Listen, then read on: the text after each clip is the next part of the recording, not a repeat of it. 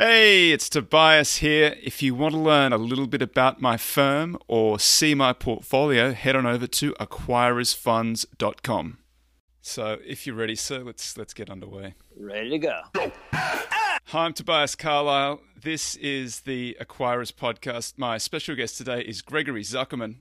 He's a journalist at the Wall Street Journal. He's written several fantastic books. His most recent one is The Man Who Solved the Market, which is about Jim Simons and Renaissance. We'll be talking to him right after this. Tobias Carlisle is the founder and principal of Acquirers Funds. For regulatory reasons, we will not discuss any of the Acquirers Funds on this podcast. All opinions expressed by podcast participants are solely their own and do not reflect the opinions of Acquirers Funds or affiliates. For more information, visit acquirersfunds.com. Hi, Greg. How are you? Great. Thanks for having me. My pleasure. I absolutely love the book. Why is Jim Simons and Renaissance, why is it important? Why is it a worthwhile topic of study and writing about? So I guess first and foremost is the reason I wrote it are these ridiculous returns, 66% a year since 1988 in the key fund. It's called the Medallion Fund. It charges a lot of fees. So after fees, the returns aren't nearly as good. They're only 39% a year since 1988. Ridiculous. Only one down year in 1989. So first and foremost, those crazy returns. But it's also, the more I started, talking to people and doing research, I realized that he's a pioneer. He's the one guy who really set the standard when it comes to quantitative investing, which is where everything's going today, shifting from human decision-making to statistical models and using computers. But he's also really, in some ways, a pioneer when it comes to just, in general, building algorithms and predictive algorithms, the kind of stuff that we see every day when it comes to, Facebook and Netflix and Amazon. He was doing this in the 1980s. So one can learn about technology also from the book and also management in some ways. He manages in a very different way and recruits. And I personally learned a lot from how he deals with people. So there were a lot of reasons I learned from the book and the research. I'm sort of jumping all over the place here, but that is one of the things that I picked up from the book. Even though he's a world-class, maybe generational mathematician, it felt like, or I understood from the book, that really what he had done was he had hired really well and kind of let those guys do their thing. Is how much of what Renaissance does is Jim Simons, and how much of it is the employees?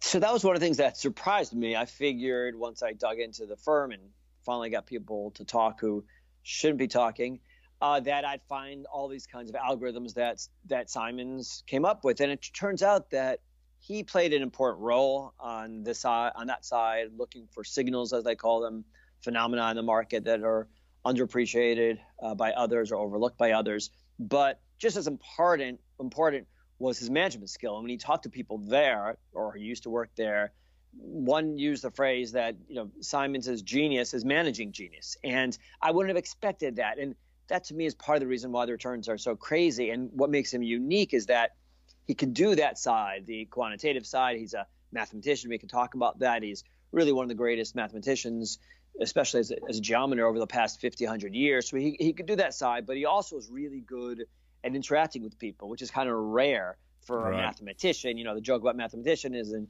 outgoing mathematician is one who stares at your feet, your shoes, as opposed to his own. But he's not like that. He is a fun guy to hang out with. I spent over 10 hours with him. As long as you can handle the smoke in your face from his chain smoking Merit cigarettes. He's an interesting guy. He's a fun guy. He drinks. He's funny. And he knows what ticks. He knows how to motivate people. So it's rare to find somebody who can do both sides. And that's part of the explanation, I would argue, that why the returns are so good and why they're a unique firm. He doesn't run things day to day anymore, but for many years he did. It's striking that he was 40 or in his 40s by the time it even launched, and it was not immediately successful. He had this quite successful career, though, before then, as a mathematician, as a code breaker, but he seemed kind of restless, looking to do something else.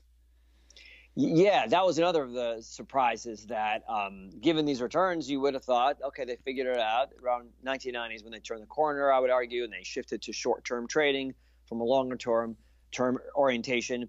And then you look at the returns, and okay, they're off to the races, and everything's easy. But there were so many obstacles along the way, so much drama behind the scenes, and that's what I kind of learned from it, was surprised by, and it's also in some ways, I think, maybe reassuring for others, be it investors or people in general in life, that you got to deal with all kinds of setbacks. And quite frankly, there's a lot of good luck involved too, where it could have gone either way a few times. He almost pulled the plug on their effort to figure out equities. He gave his guys 6 more months, and he's really an optimistic, patient individual. And for him to almost pull the plug says something. And so it could have gone either way. And there was a glitch that now we really are jumping all over the place. But as you suggest, there were many more setbacks and obstacles that I was surprised to learn about. I think, I'm not sure when Renaissance sort of first got media attention, but it was in the last 10 or 15 years, it feels like to me. And then the moment that they arrived, everybody was scrambling. I think that their return, you could see a scan of their return sheet that got shared around. I remember that maybe 10 years ago. And the returns were absolutely ridiculous on that return sheet. I just how much of that is sort of a fundamental understanding of the market, and how much of it is sort of more of a code breaking, signal detection? Do they have some fundamental insight that eludes the rest of us? So to your first point, yeah, they've always been sort of below the radar screen. The first piece that came out about them was in 2000 in Institutional Investor magazine, and there've been things here and there, but it's always been this kind of mystery. How do they do it? And wow, these returns are crazy. And I kind of shared that fascination, which is why I did this book. I was just curious how they do it, and how it happened, how they developed this thing. So and I would argue, and I write about it in the book, that they do have a different understanding, a whole different approach in so many different ways.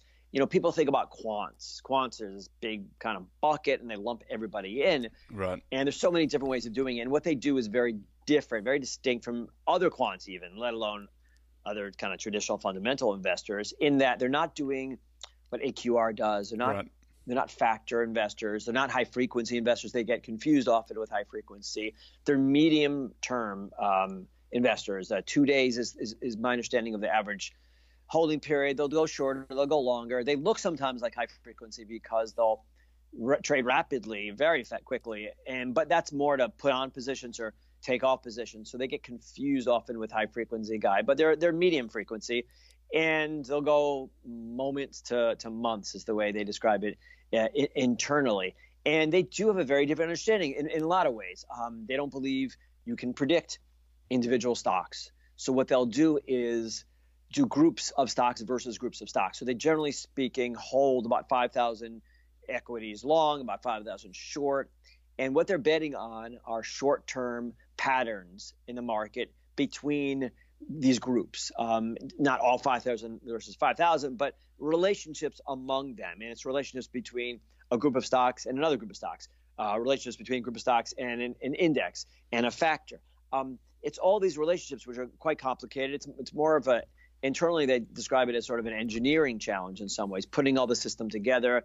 And they believe that there are more factors, as we call them, affecting equities and investments in general than we all understand. And, we all kind of focus on earnings and revenue and all those kind of basic criteria and ratios, et cetera. And they think there are many more. Sometimes they affect things much more. There's no hidden secret that, and some people like on Amazon, well, I didn't get the formula. I read the book, but I didn't get the formula.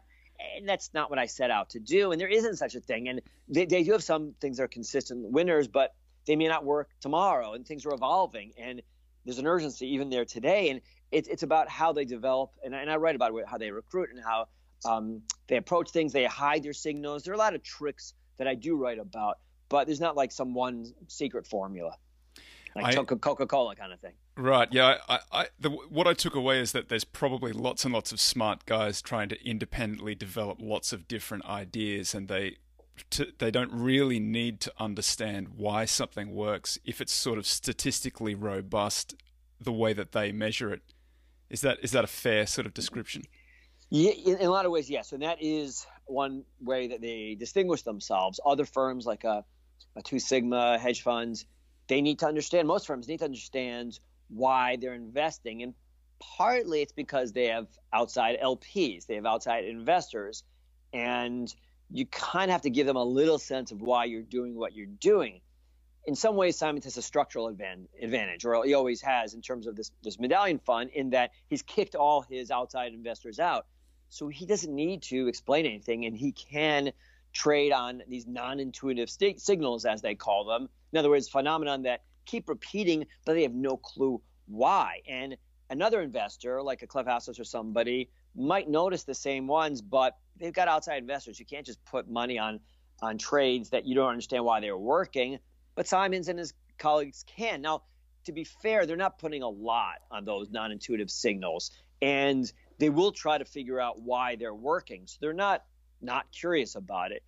But yeah, they have a little more freedom. And again, these are small edges, but they all add up. And that's what I would argue. They have a series of advantages and different approaches relative to other even big investors and small ones for sure. And they all add up. And each one in themselves is maybe just interesting and won't blow you away. But I think when you add them all up, they add up to the greatest money-making firm modern finance has ever seen. You listed out three signals that they have, and they were sensible signals, which I'm guessing is like the ones that everybody knows about, momentum, value, whatever, or something else.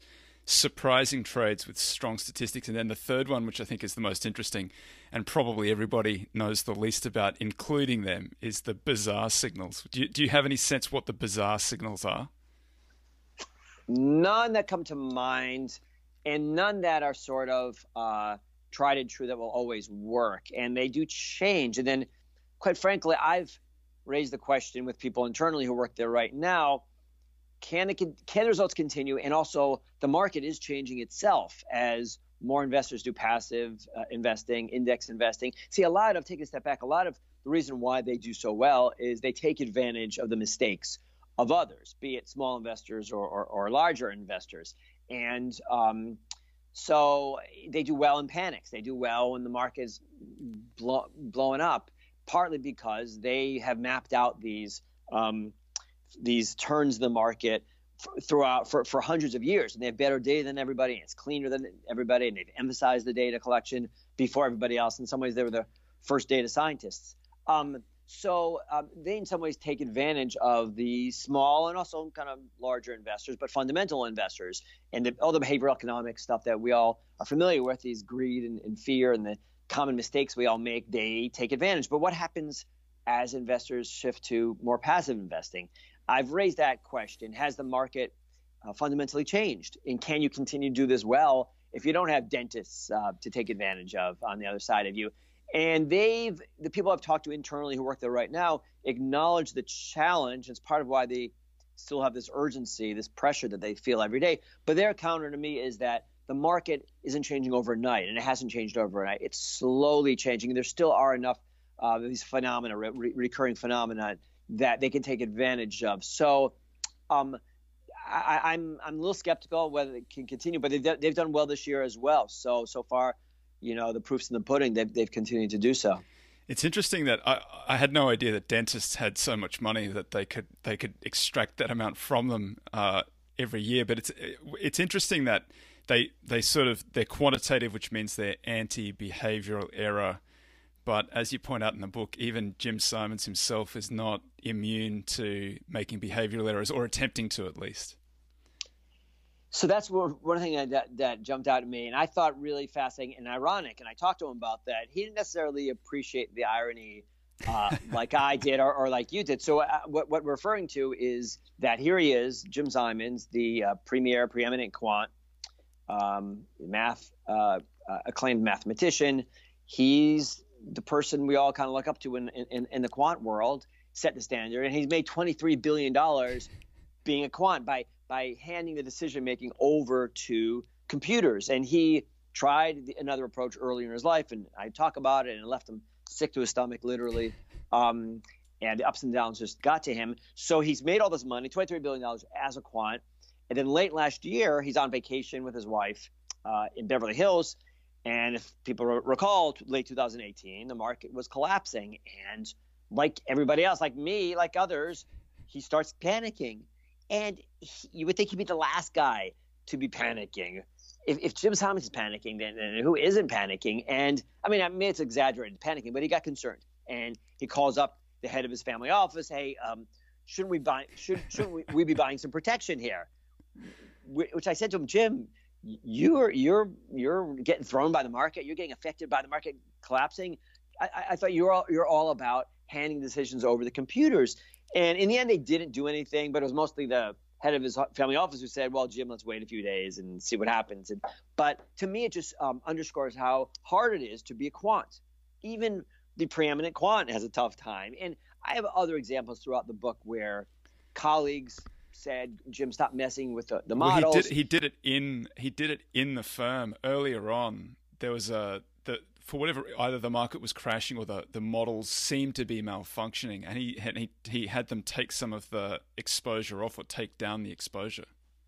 That's true. And also in 2007, when things were collapsing for quants, he pulled back, and people internally were pretty upset at him. They said, hey, we've got these great opportunities here. We should be adding exposure and not reducing it. So he's got a little bit of old school trader in him, despite him being Jim Simons. He's always kept a few traders, humans, around for times of crisis. Others kind of scoffed, and Jim, why are you wasting our money hiring these guys? We're fine with the computer models.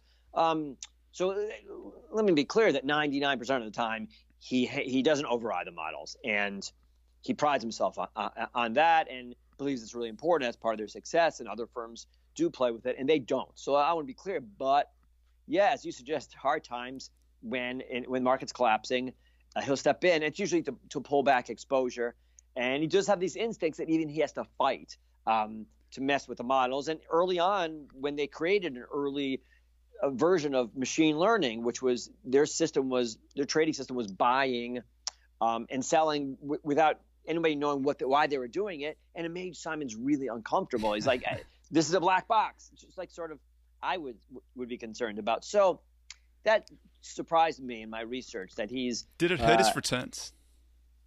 It's hard to know. Did it save the firm? Did it hurt the returns? Did it have any impact at all? No, there were times I think it did save the firm, and it didn't hurt. I mean, it may have hurt the returns, but the returns were quite good either way, so it didn't hurt him that much.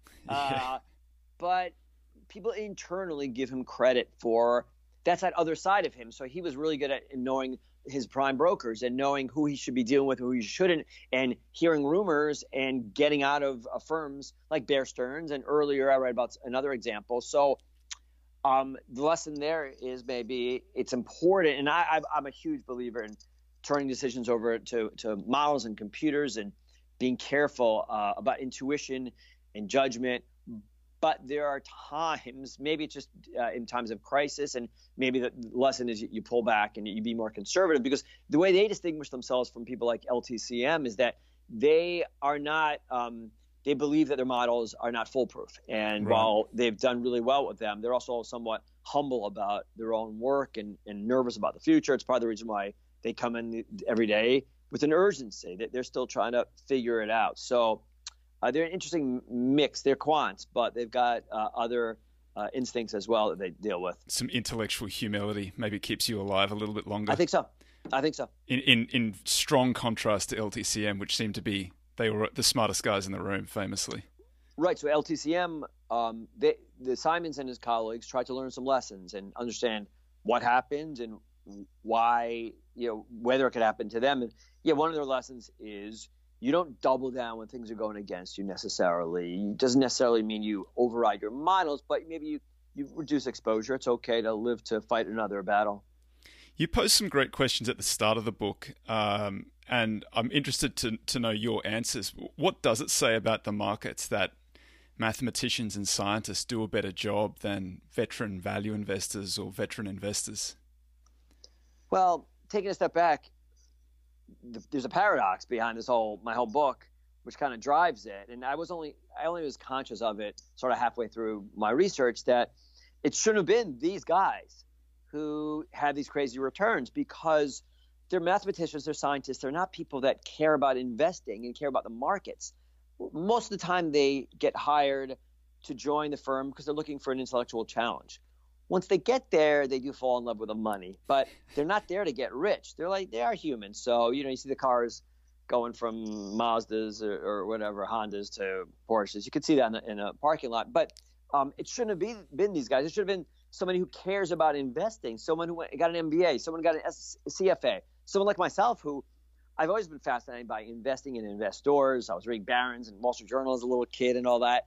Those guys said no, it was beneath them almost. They're scientists and they don't want to waste their time. So it shouldn't have been those individuals. So the question is why? What do we all have? What are we doing wrong?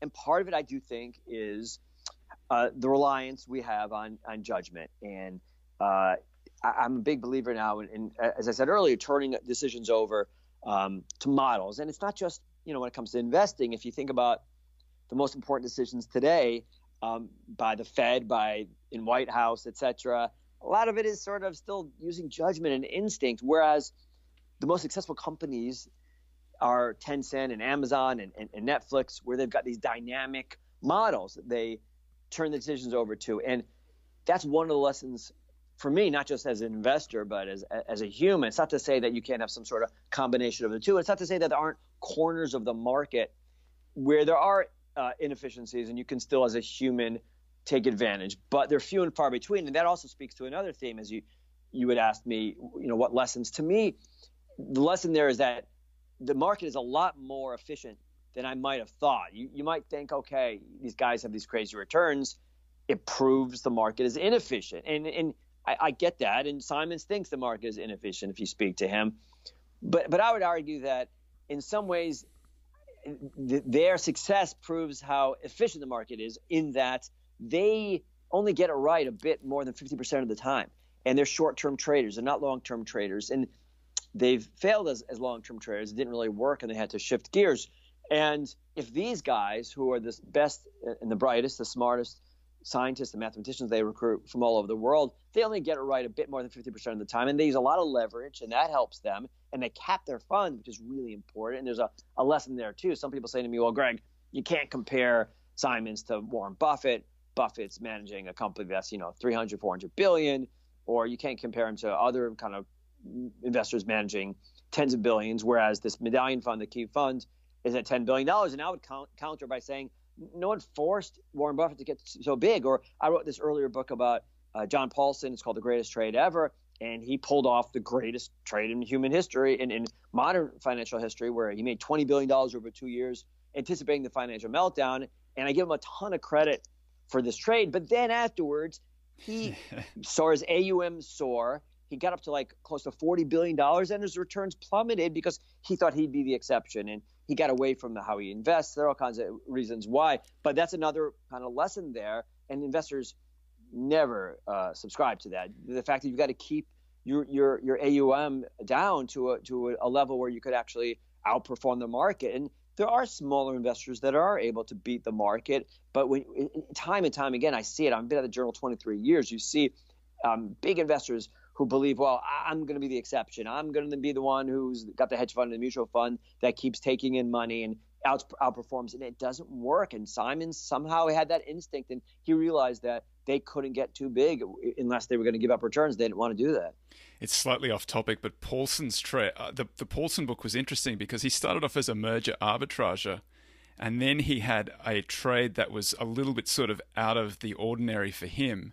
And then he seemed to turn into a global macro guy with a big gold fund and various other things. And so I don't know how successful he was as a merger arbitrager and then subsequently, but he got that trade right. Maybe that's all you need. You just need you need the greatest trade ever. True. See, I would argue people criticize Paulson and they say, well, he was a one-hit wonder. And yeah, Zuckerman, you wrote about that one hit. I don't see it that way. I see him. He was a very successful investor. Not very successful. But he was a singles hitter. He was a successful merger arb. But he had a really interesting approach, and it was one that worked. And he looked for asymmetrical trades with limited downside and huge upside. And he did it with mergers. He would get into merger deals that were announced that had a potential third party to come in. So worst comes to worst, it was an announced deal. It's probably going to go through, but the upside is great if another party came in. Right. And he applied that same strategy to the mortgage trade because he was buying credit default swaps. And to me, I don't give him that much credit for being bearish on housing. As I'm sure you recall, there were a lot of people bearish on housing. Right. What I do give him a lot of credit for is figuring out how to express this trade better than almost everybody.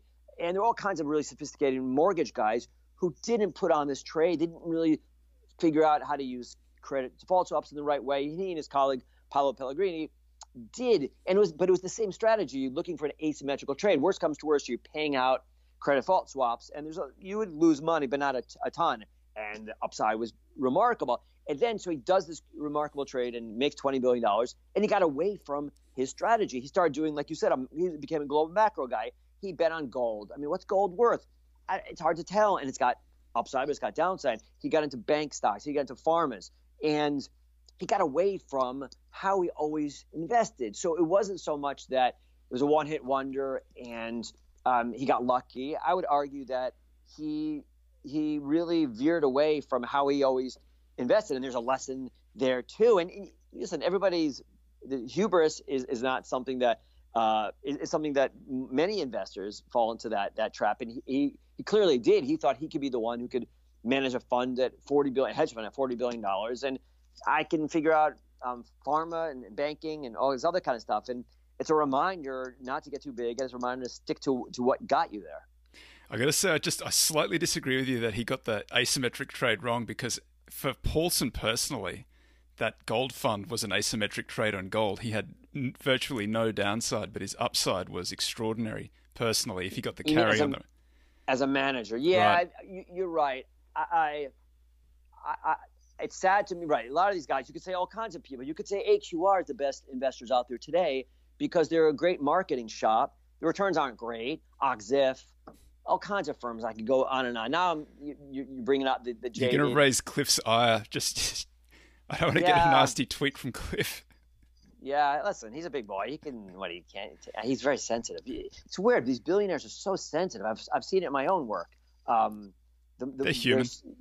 They're human, I guess. But you would think at that point you've done great. It's not a knock on him. He's built a great empire, but the returns aren't nearly as good as many others. And it's a different approach. Other people build successful firms. But you were saying that as a gold fund, as a manager, he's done well, I guess. But I look at it sort of on returns and what he's doing for his investors, John Paulson, I'm talking about in particular. And ultimately, early on, he was very early in gold and he got that run up. But ultimately, it didn't help. And the reason was wrong. He expected inflation. He thought that money supply expansion would lead to inflation. So he was right that gold started soaring and he made a fortune early on. But it was not for the reason he had expected. One of the interesting themes in the book, and it's one that I have written about too, is this idea that the algorithm represents a ceiling for performance rather than a floor, and it's a ceiling from which you detract rather than a floor to which you add. So there's some studies that have been around since the 70s, and Paul G. Meehl is the grandfather of this stuff. And the idea is it's always expressed this way, that a simple algorithm beats the best expert, including when the best expert has access to the simple algorithm. And I'll tell you the reason why. It's this, they call it the broken leg theory. So you have some simple algorithm about why John goes to the movie theater on a Friday afternoon, and it might include the type of movie. So if he likes an action movie, he's probably going to go. If it's romance, he won't go. Maybe it's raining means he won't go, something like that. And then you learn one day he's got this broken leg. And your model naturally doesn't include that information. Are you allowed to make an adjustment for the fact that he has that broken leg? And the answer is no. And the reason why is that we exercise our discretion too often. We want to override the models all the time. So I found it really kind of fascinating that Simons he kind of did override the model. You say most of the time he didn't, but there were these like pivotal moments where he kind of gave in. Yes, but let's also remember that the bulk of the signals are developed by his colleagues, and they are much less comfortable overriding models. And they would argue, and I think you suggest as much in terms of your case, they would argue that, yes, we're going to get it wrong. Because I've said to them, it's a dumb basic question, but, you guys can't figure out frauds. You're relying on, you're going to be surprised. Your models are going to be surprised by all sorts of things. Shouldn't you maybe include some sort of human element and quantum mental? And people try to do that. And they say, yeah, we are going to miss out on those, the MCI WorldComs where there are frauds involved. But if you trade enough, you will still do better with this approach, despite those misgivings one might have. They're trying to hold so many that the idiosyncratic risk of any given company is negligible, and they're trying to capture whatever signal or factor or whatever the big muscle movement is. Yes, a pattern that is persistent and may not have an explanation to it, but there's got to be, and that's sort of part of their thesis, that the average investor, just not aware of, and even they are not aware of all the reasons why markets are moving and individual investments are moving, but you can still map them out, and they're still potentially reliable, these repeating patterns. And like you said, they'll deal with that kind of issue. I mean, part of it also is that whole thesis of they look at them as, at least early on, as something as like a casino. So yeah, the casino's some big whale's gonna come in and they're gonna lose on some big hand, and maybe somebody's counting cards and the casino doesn't know it. It takes them a little while, they figure it out eventually, but they've lost a lot of money on those idiosyncratic trades, as you suggest, or situations. But you trade enough, if you're the casino, you still do fine over time, and that's their thesis. Is there anybody who does anything comparable to these guys? Because I think that every other firm is the quant firms are factor firms for the most part. AQR is a factor firm. Yeah. I mean, Simons will do factors in addition to everything else. It's a good question. See, that's another thing. I would argue another one of their advantages. There aren't as many people doing what they're doing as you would think. So there's Pete Muller, his firm. You've got Two Sigma a little bit, D. Shaw a little bit. Part of what they do. And we're talking, again, medium frequency, holding periods of a couple of days, similar types of approaches. So there are some smaller firms. Pete Muller maybe is the closest. And it's not a surprise because and I write about it in the book, a lot of the genesis of their equity strategies. They do bond futures and commodities and currencies, but equities are about 60% of the returns, more or less. And a lot of that comes from the basis of that is from Morgan Stanley and their system they developed there. And they couldn't quite make it work. Part of it went over to Renaissance. For a while, they couldn't make it work. It took the two individuals, or a few people from IBM, I write about it in the book, Bob Mercer and Peter Brown, and some younger junior type people, to really turn the corner when it comes to equities. But a lot of it comes from Morgan Stanley in terms of pairs trading. I mean, it's not pairs trading. It's much, much more sophisticated than that. But if you dumb it down to some version of pairs trading, I guess it's lots of different. It's not like Coke versus Pepsi. But you read the book. But Pete Muller came from Morgan Stanley as well, and he used to run Morgan Stanley's stat arb type approach. So it's not a surprise that Pete Muller is one of the few people like them. And frankly, he wouldn't talk to me about my book and my research, and I think part of it is there's sort of some similarities there. So right. One of my favorite scenes in the book is when they're playing poker, and I forget who the gentleman is, but when he gets a good hand, he sings the Battle Hymn of the Republic. That's his tell. Bob Mercer, yeah. Bob Mercer. Although... But he was using it to set them up. Yeah, so... And he was playing against professional poker players, and the professional poker players all excited. He figured out Bob Mercer's tell, and it turns out he was playing, or potentially was. It's hard to tell. It's the most obvious tell. It's you'd have to be nervous about that one. Yeah, so then you think psychologically maybe he's doing it intentionally because it's obvious. They're super sharp individuals. I was going to say guys, but there's some women as well, and a lot of poker players. And even with each other, there's some element of playing poker. And even talking to me, you have to be careful about what they're telling you and whether it's accurate, and if they're leading you down the wrong path when it comes to my research. And I had to be conscious of that concern and double check and triple check what people were telling me. And I was always a little bit, made it a challenging project because these people think a different way and they didn't want their information to get out. And so if they're telling you something, sometimes they're confiding in you, but other times they're trying to confuse you. They're misleading you. So you said that this was the most difficult project you'd worked on? Yeah, by far. I mean, I've been at the Journal 23 years. This is the third adult book I've written. I've written 2 others for young people with my 2 sons, but nothing compares to this just because it's a secretive firm, probably the most secretive firm. So people were told not to talk to me. Other firms, people were told not to talk to me. I had meetings scheduled and canceled at the last second because someone from Renaissance heard about it and told the firm it's a rival. And they still were told you can't talk to Greg. And people have signed these 30-page non-disclosures even after they've left and not supposed to talk to me.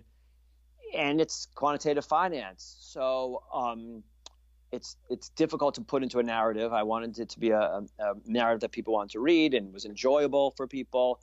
And I also wanted it to be something that mathematicians and quants could learn from. So there had to be enough there. It wasn't going to be all quantity and math, all mathematics, because then you bore the other types of readers, but vice versa. It can't be all about divorces and panic and screaming matches, because then the mathematicians might not appreciate that as much, or people that just wanted to understand their approach. So I had to get people to talk and understand the math.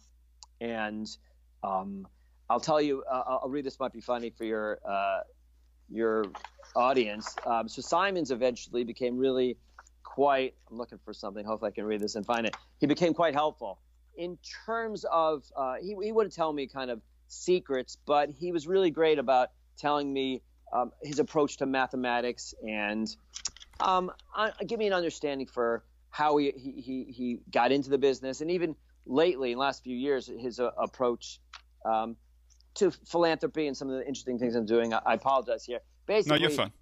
I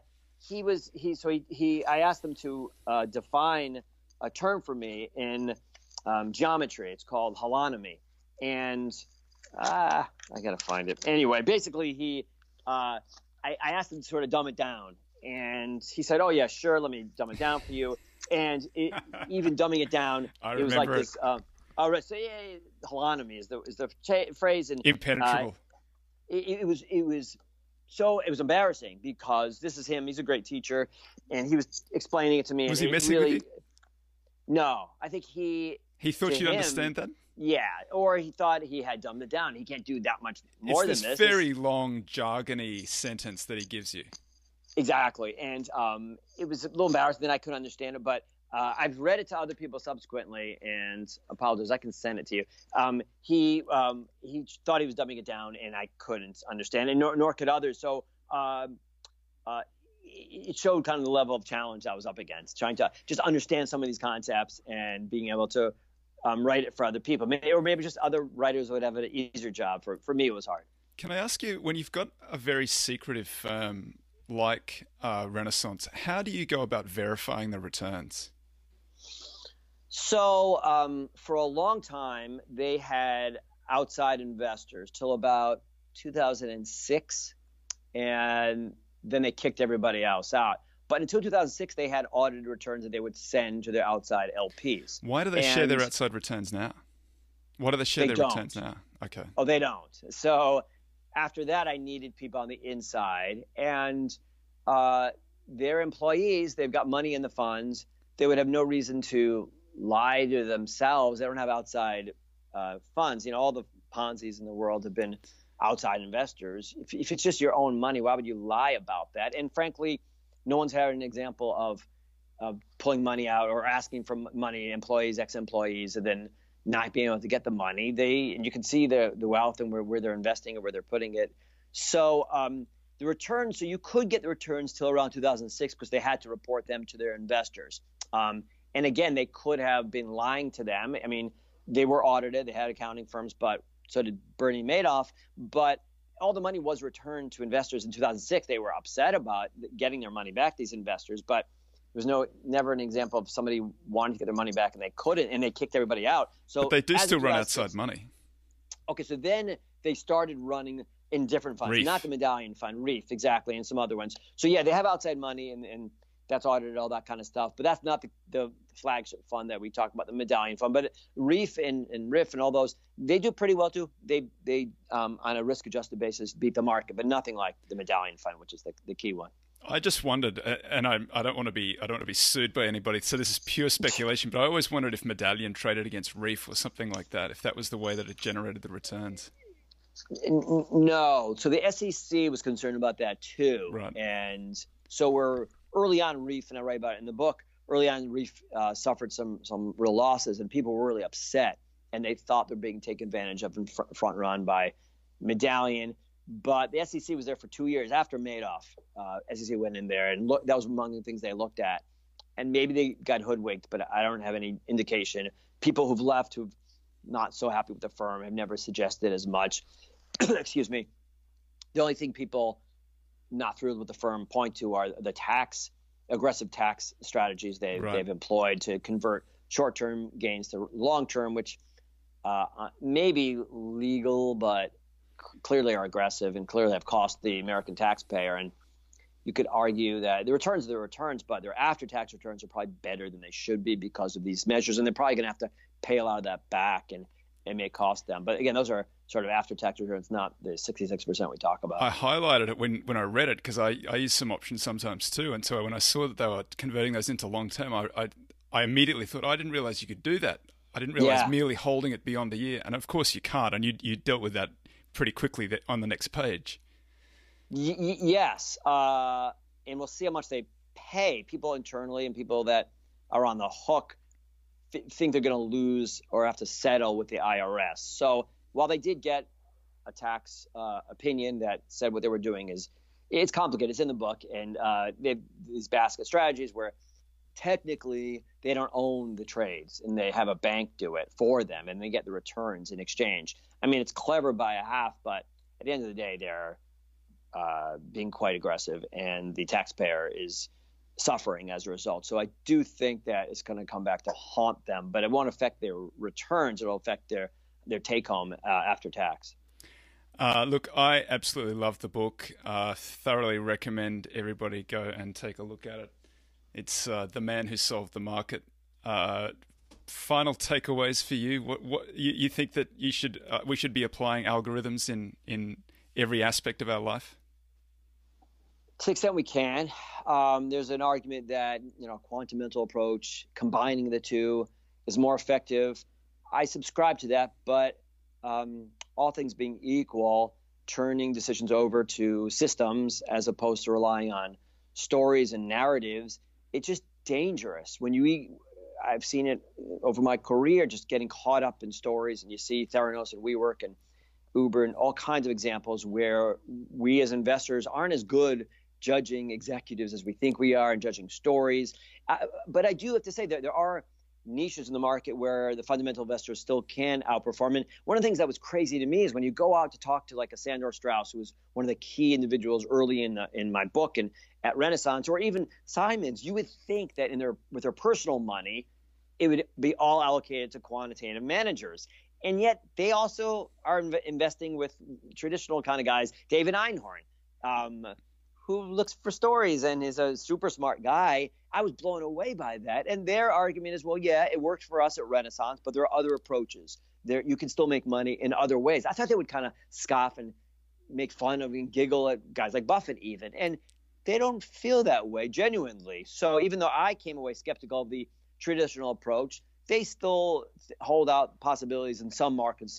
You got to have some competitive advantage. And increasingly, it's just so hard to get this information advantage. But there are still approaches, be it in illiquid markets, markets where quants don't really focus on it. And maybe it's one of the lessons is try to be a little more of a longer-term investor. You don't want to go up against Renaissance day to day, and they're short term. So maybe you need to be a little bit longer term as a result, because they haven't really figured out longer term in investing. So those are among the lessons I drew, but also just how you manage people. I mean, to me, in some ways, the book was as much of a management book, and how he's been able to get super smart, often cantankerous, difficult, stubborn people to work together and create incentives and motivate and I find that kind of fascinating and eye-opening in a lot of different ways, in surprising ways. So anyway, those are some of my own observations. I got to say, as a quantimental guy, that's music to my ears. But the big takeaway for me was that just the humility was so important.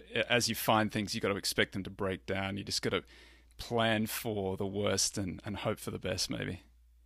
Yeah. So people internally, I kind of ask them, you guys are wealthy and you've got these returns. You just kind of go in, press the button, and drink your coffee. And no, there's a level of urgency there and nervousness about the future and competing for talent. That's part of the reason why there was a lot of upheaval and fear. There was a lot of morale issues about politics and Bob Mercer, we suggested earlier, because they have to compete with Facebook and Google in terms of talent-wise. So, there's a level of humility, as you suggest, which surprised me. And it's genuine. It does feel that way. Yeah, they're not putting on a show. And part of it is Bob Mercer. Part of it is Peter Brown, who runs the firm today. And the guy's still working his tail off, and as a result, everybody else does. And even though they live in, whatever big, huge homes, and they got these returns and they're wealthy, they're a little bit like, a sports team that just won the championship. They want to keep doing it the next year. And I was a little bit surprised by that. Well, I love the book, and I've really enjoyed chatting to you too. Gregory Zuckerman, thank you very much. Thank you for having me.